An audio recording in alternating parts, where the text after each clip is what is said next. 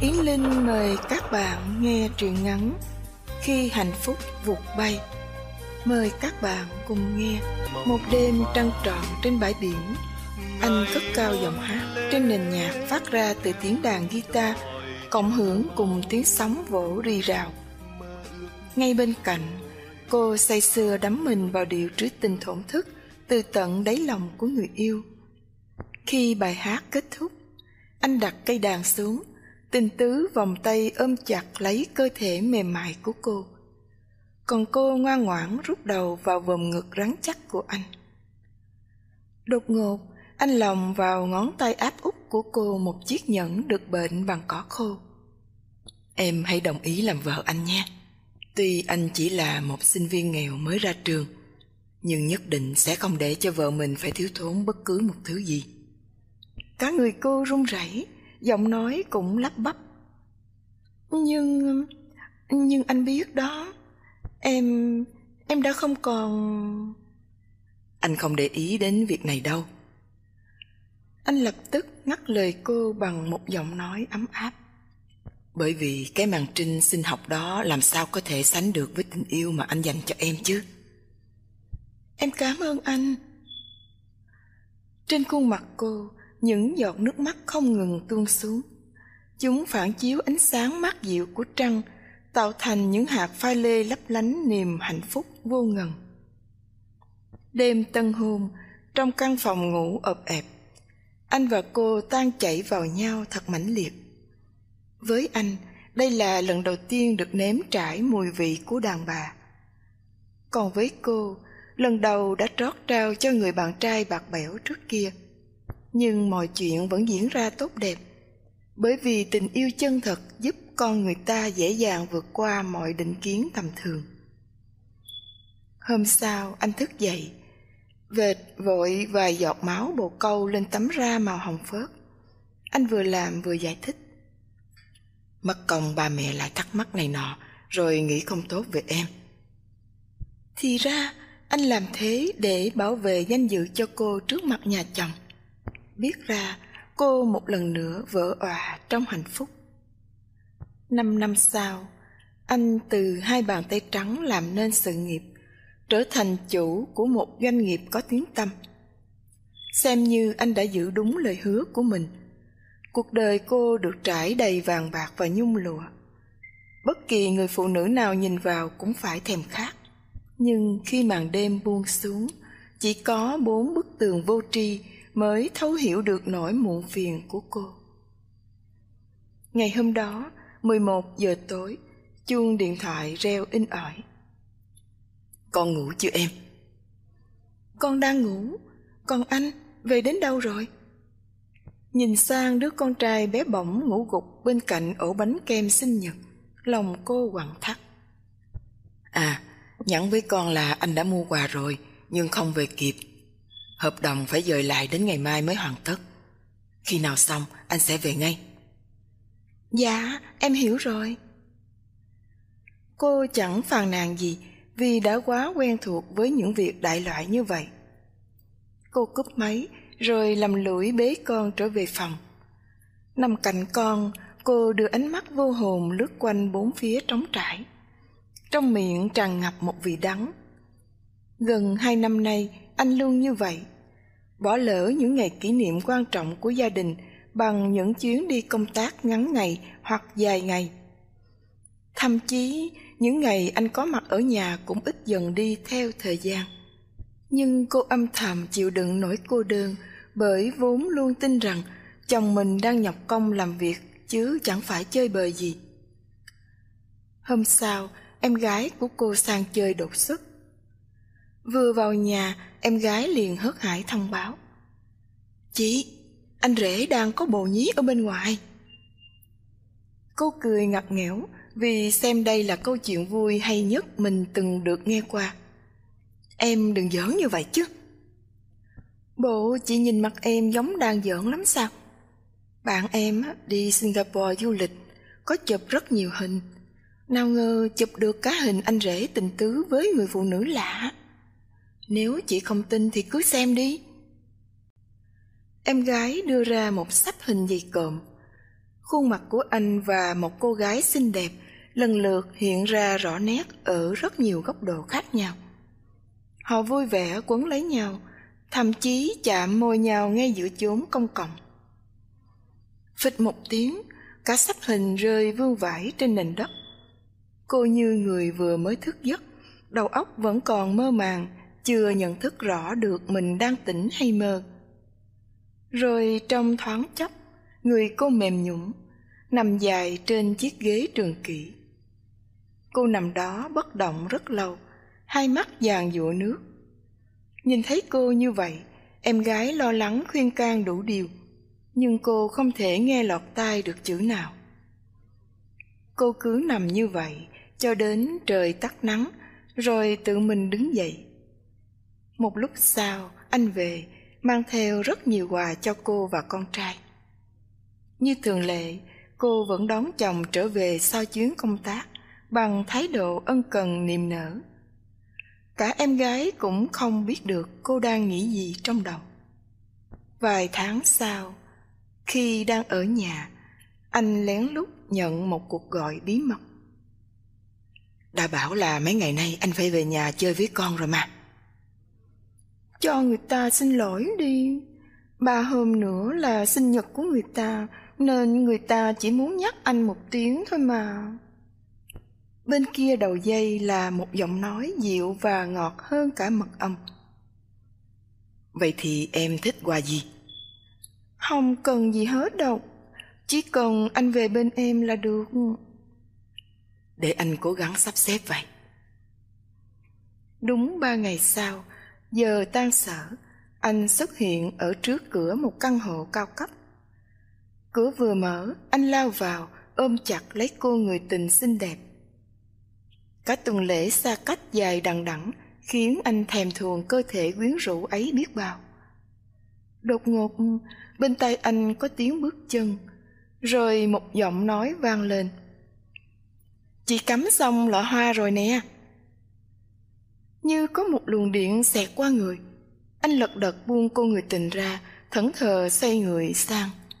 Trước mặt anh, người vợ đầu ấp tay gối bao năm đang trợn to đôi mắt, miệng tròn vo vì kinh ngạc. Chị ấy là người bạn mà gần đây người ta hay nhắc đến đó. Trùng hợp lắm anh à. Chị ấy cũng đang yêu cuồng si một người đàn ông đã có vợ. Cô người tình lên tiếng phá tan bầu không khí căng thẳng. Cô nói bằng giọng nghẹn nghẹn. Chào anh, tôi cũng nghe cô ấy kể rất nhiều về anh. Tuy cô đã được toại nguyện, chứng kiến tận mắt tổ ấm thứ hai của chồng mình, nhưng vẫn chưa chuẩn bị trước tình huống gặp anh tại đây. Mặc kệ họ nói gì, làm gì, quai hàm anh vẫn cứng ngắc như bị đóng băng. Đã lỡ phóng lao thì phải theo lao. Lúc vào bàn ăn, anh ngồi cạnh người tình để đóng cho trót vai người bạn trai lịch lãm. Tim anh không ngừng đánh lô tô vì lường trước được sẽ xảy ra cuộc đánh ghen nảy lửa. Đối diện anh, cô cúi gằm mặt, cặm cụi dùng những món ăn do tự tay mình nấu. Chẳng bao lâu sau, trên khuôn mặt cô, 2 dòng nước mắt như sâu chuỗi ngọc bị đứt đoạn. Những hạt ngọc xọ hết cả xuống bàn, tạo thành những tiếng tích tách não lòng. Cô người tình lo lắng hỏi. Sao chị khóc vậy? À, không sao. Thấy người yêu em chiều chuộng em như vậy, chị thấy tủi thân quá. Ước gì người yêu của chị cũng yêu chị nhiều hơn yêu vợ mình. Đến nước này, cô vẫn muốn diễn trọn vai người xa lạ của chồng, nên lau vội nước mắt và đáp lại. Chị ấy tội nghiệp quá anh nhỉ? Anh quá bối rối nên chỉ có thể qua loa. Cô biết mình không thể cầm cự ở lâu hơn được nữa. Thôi, chị có việc phải về trước đây. 2 người ở lại vui vẻ nha. Nói xong, cô đứng dậy, vội vã bước ra hướng cửa. Đôi vai khẽ rung lên trong nức nở. Nhìn theo bóng dáng lầm lũi đó, tim anh bỗng nhiên đau nhói. Nỗi ân hận chiếm trọn cả tâm can. Mặc dù anh ngoại tình, nhưng vẫn luôn ý thức được vợ con là trên hết. Người tình có thể thay đổi, nhưng vợ thì chỉ có một. Anh đã cố hết sức che giấu tội lỗi của mình suốt 2 năm qua. Thế mà cuối cùng, giấy vẫn không gói được lửa. Chẳng lẽ trên đời này lại có tình huống oái oăm như thế này xảy ra sao? Thật ra ai đã dàn xếp cuộc gặp gỡ tay ba này? Anh tức giận quát người tình. Em đang bày trò gì vậy? Em đang bày trò gì vậy? Có phải biết rõ cô ấy là vợ anh nên em mới mời cổ bày ra việc như thế? Cô người tình thảng thốt, dương đôi mắt trong suốt vô tội nhìn anh. Chị ấy là vợ anh sao? Người ta hoàn toàn không biết gì cả. Chính chị ấy chủ động làm thân với người ta trước mà. Mặc kệ, vợ anh đã biết thì trò chơi này phải kết thúc. Từ nay chúng ta không nên gặp lại nữa. Vừa nói xong, anh phóng người thật nhanh ra cửa. Trong đầu chỉ tồn tại một ý niệm phải đuổi kịp người vợ đáng thương cho bằng được. Xuống dưới, khi anh đang loay hoay tìm bóng dáng cô, thì di động reo vang. Nghĩ là cô gọi, anh liền bắt máy ngay. Chẳng thể ngờ đầu dây bên kia là giọng hoảng hốt của đàn ông. Tôi là người sống cạnh bên căn hộ của anh đây. Bạn gái anh vừa ngất xỉu trước cửa, tay cô ấy chảy nhiều máu lắm. Sau một lúc suy tính kỹ càng, anh mới quyết định được mình phải làm gì. Tối đó, cô thức trắng để chờ đợi anh quay trở về. Chỉ cần anh hứa với cô chấp nhận từ bỏ mối quan hệ kia, cô sẽ không bao giờ nhắc đến chuyện này. Cô không muốn gia đình này tan nát, không muốn con trai bị bớt đi một phần tình thương, và cũng không muốn mất đi người mình yêu. Nhưng mãi đến sáng, anh vẫn không trở về. Lúc này, cô chợt nhận ra rằng niềm tin của mình đã tan biến theo bóng đêm lạnh lẽo. Đến trưa, người giúp việc tìm thấy trong phòng cô một lá thư với những nét chữ nhoè nhoẹt vì nước mắt. Còn cô và đứa con trai bé bỏng đã bỏ đi đâu biệt dạng.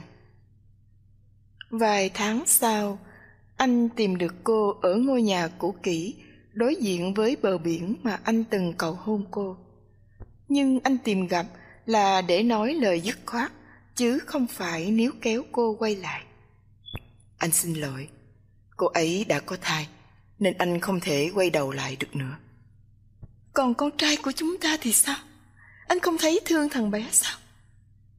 Thương chứ, cho nên anh sẽ chia cho em một nửa tài sản, dư sức để em nuôi nó cả đời. Tại sao? Tại sao lại phản bội em? Ban đầu anh tìm đến cô ấy vì cảm thấy tò mò về một cô gái còn trinh nguyên, một thứ mà em bị khiếm khuyết. Sau đó anh thấy mình phải có chút trách nhiệm vì đã phá nát đời con gái của cô ấy. Chính cái màn trinh sinh học đã kết duyên tụi anh lại với nhau. Nghe xong, cô hiểu ra đàn ông muôn đời vẫn là đàn ông. Ông trời đã định sẵn họ có tính ích kỷ, nên dù có cố tỏ ra rộng lượng thì bản chất nằm sâu trong tiềm thức vẫn không thay đổi được. Còn cái màn trinh kia, nó quan trọng đối với họ đến vậy à? Những cô gái rơi vào hoàn cảnh như cô cũng sẽ phải chịu một kết cục bi thương như thế này sao? Cái xã hội hiện đại này vẫn còn nhiều điều bất công với phụ nữ quá. Nghĩ đến đây, cô bật cười một cách nặng nề. Lòng đau lắm, nhưng nước mắt đã cạn rồi nên không thể khóc được.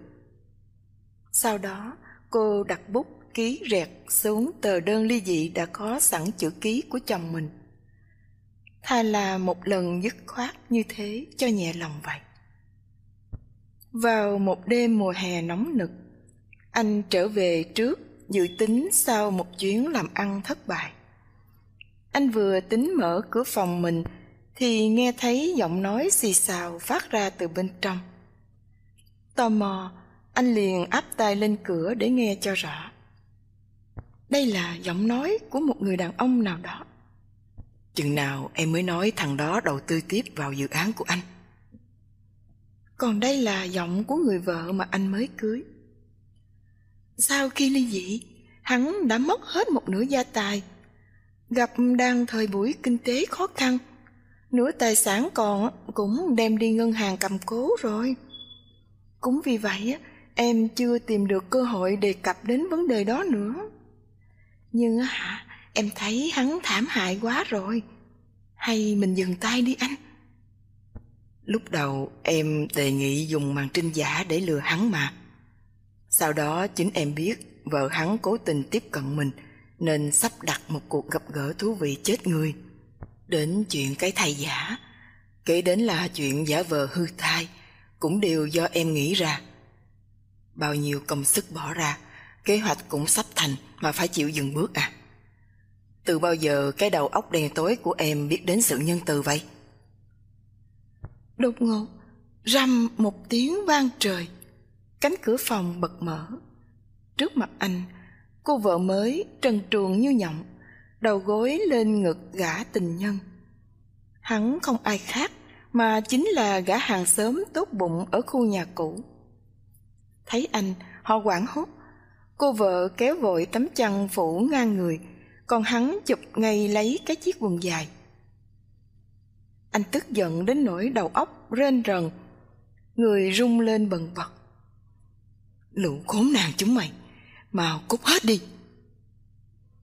Cô vợ phản bội lắp bắp muốn gỡ gạc bằng một lý do nào đó. Anh à, người này... Tôi đã nghe quá đủ và thấy quá nhiều rồi. Cô không phải giải thích gì thêm. Cút đi mau. Sau khi họ đi, anh quỵ ngã trên sàn, ôm mặt khóc. Cái màn trinh kia là đâu có ý nghĩa gì. Nó đâu thể đại diện cho sự đoan chính cũng như tấm lòng chung thủy của người phụ nữ. Vậy mà sao lũ đàn ông tôn sùng và thèm khát nó đến như vậy? Như anh đây, bản thân thầm chê vợ mình không còn trinh tiết, nên tìm đến một cái màn trinh giả, để rồi gia đình phải nát tan. Có đáng không? Có đáng phải như vậy không? Ngay trong đêm đó, anh lại tìm đến ngôi nhà đối diện bãi biển để tìm gặp vợ con mình. Chỉ cần thấy được vợ mình, anh sẽ quỳ phục xuống chân cô để van xin sự tha thứ. Bên trong nhà, mọi thứ trở nên rất kỳ lạ. Màu trắng tang thương bao phủ xung quanh, nhang khói nghi ngút tạo thành một lớp sương mờ mờ ảo ảo. Không có ai ngoài cô em vợ đeo vành khăn trắng ngồi thúc thích ở bàn trà. Anh có dự cảm không tốt nên lo lắng hỏi: Em vợ và con anh đâu rồi? Cô em vợ sẵn giọng: Anh còn tư cách hỏi về họ sao? Xin em, hãy cho anh biết họ đâu rồi. Thằng bé nó đang ngủ bên trong. Còn chị tôi hả? Chị tôi được phước của anh nên sớm được lên bàn thờ kia ngồi rồi kìa. Nhìn theo hướng tay chỉ, anh gần như chết giấc.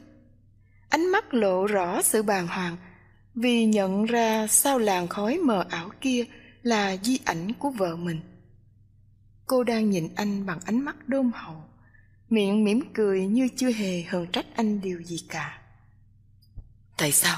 Tại sao lại ra thế này? Chị em tại sao mà chết? Vào tháng trước, bác sĩ phát hiện ra chị ấy bị ung thư phổi giai đoạn cuối. Sau 2 đợt hóa trị, chị ấy đã không qua khỏi. Tất cả cũng do anh. Không phải anh dứt khoát ly dị thì chị tôi đâu đến nỗi không còn nghị lực để sống chứ. Nghe xong, anh quỵ sụp trước bàn thờ, vò đầu bứt tai, khóc thét trong cơn hoảng loạn.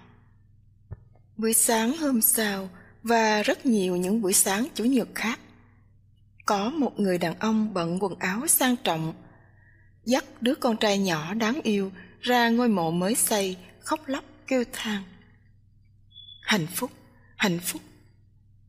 Đừng quá ngỡ ngàng với hình ảnh một người miệng thốt ra 2 từ đó mà lại rơi nước mắt. Nếu ai đó để ý kỹ, sẽ thấy trên ngôi mộ có ghi rõ là mộ phần của cô Nguyễn Thị Hạnh Phúc.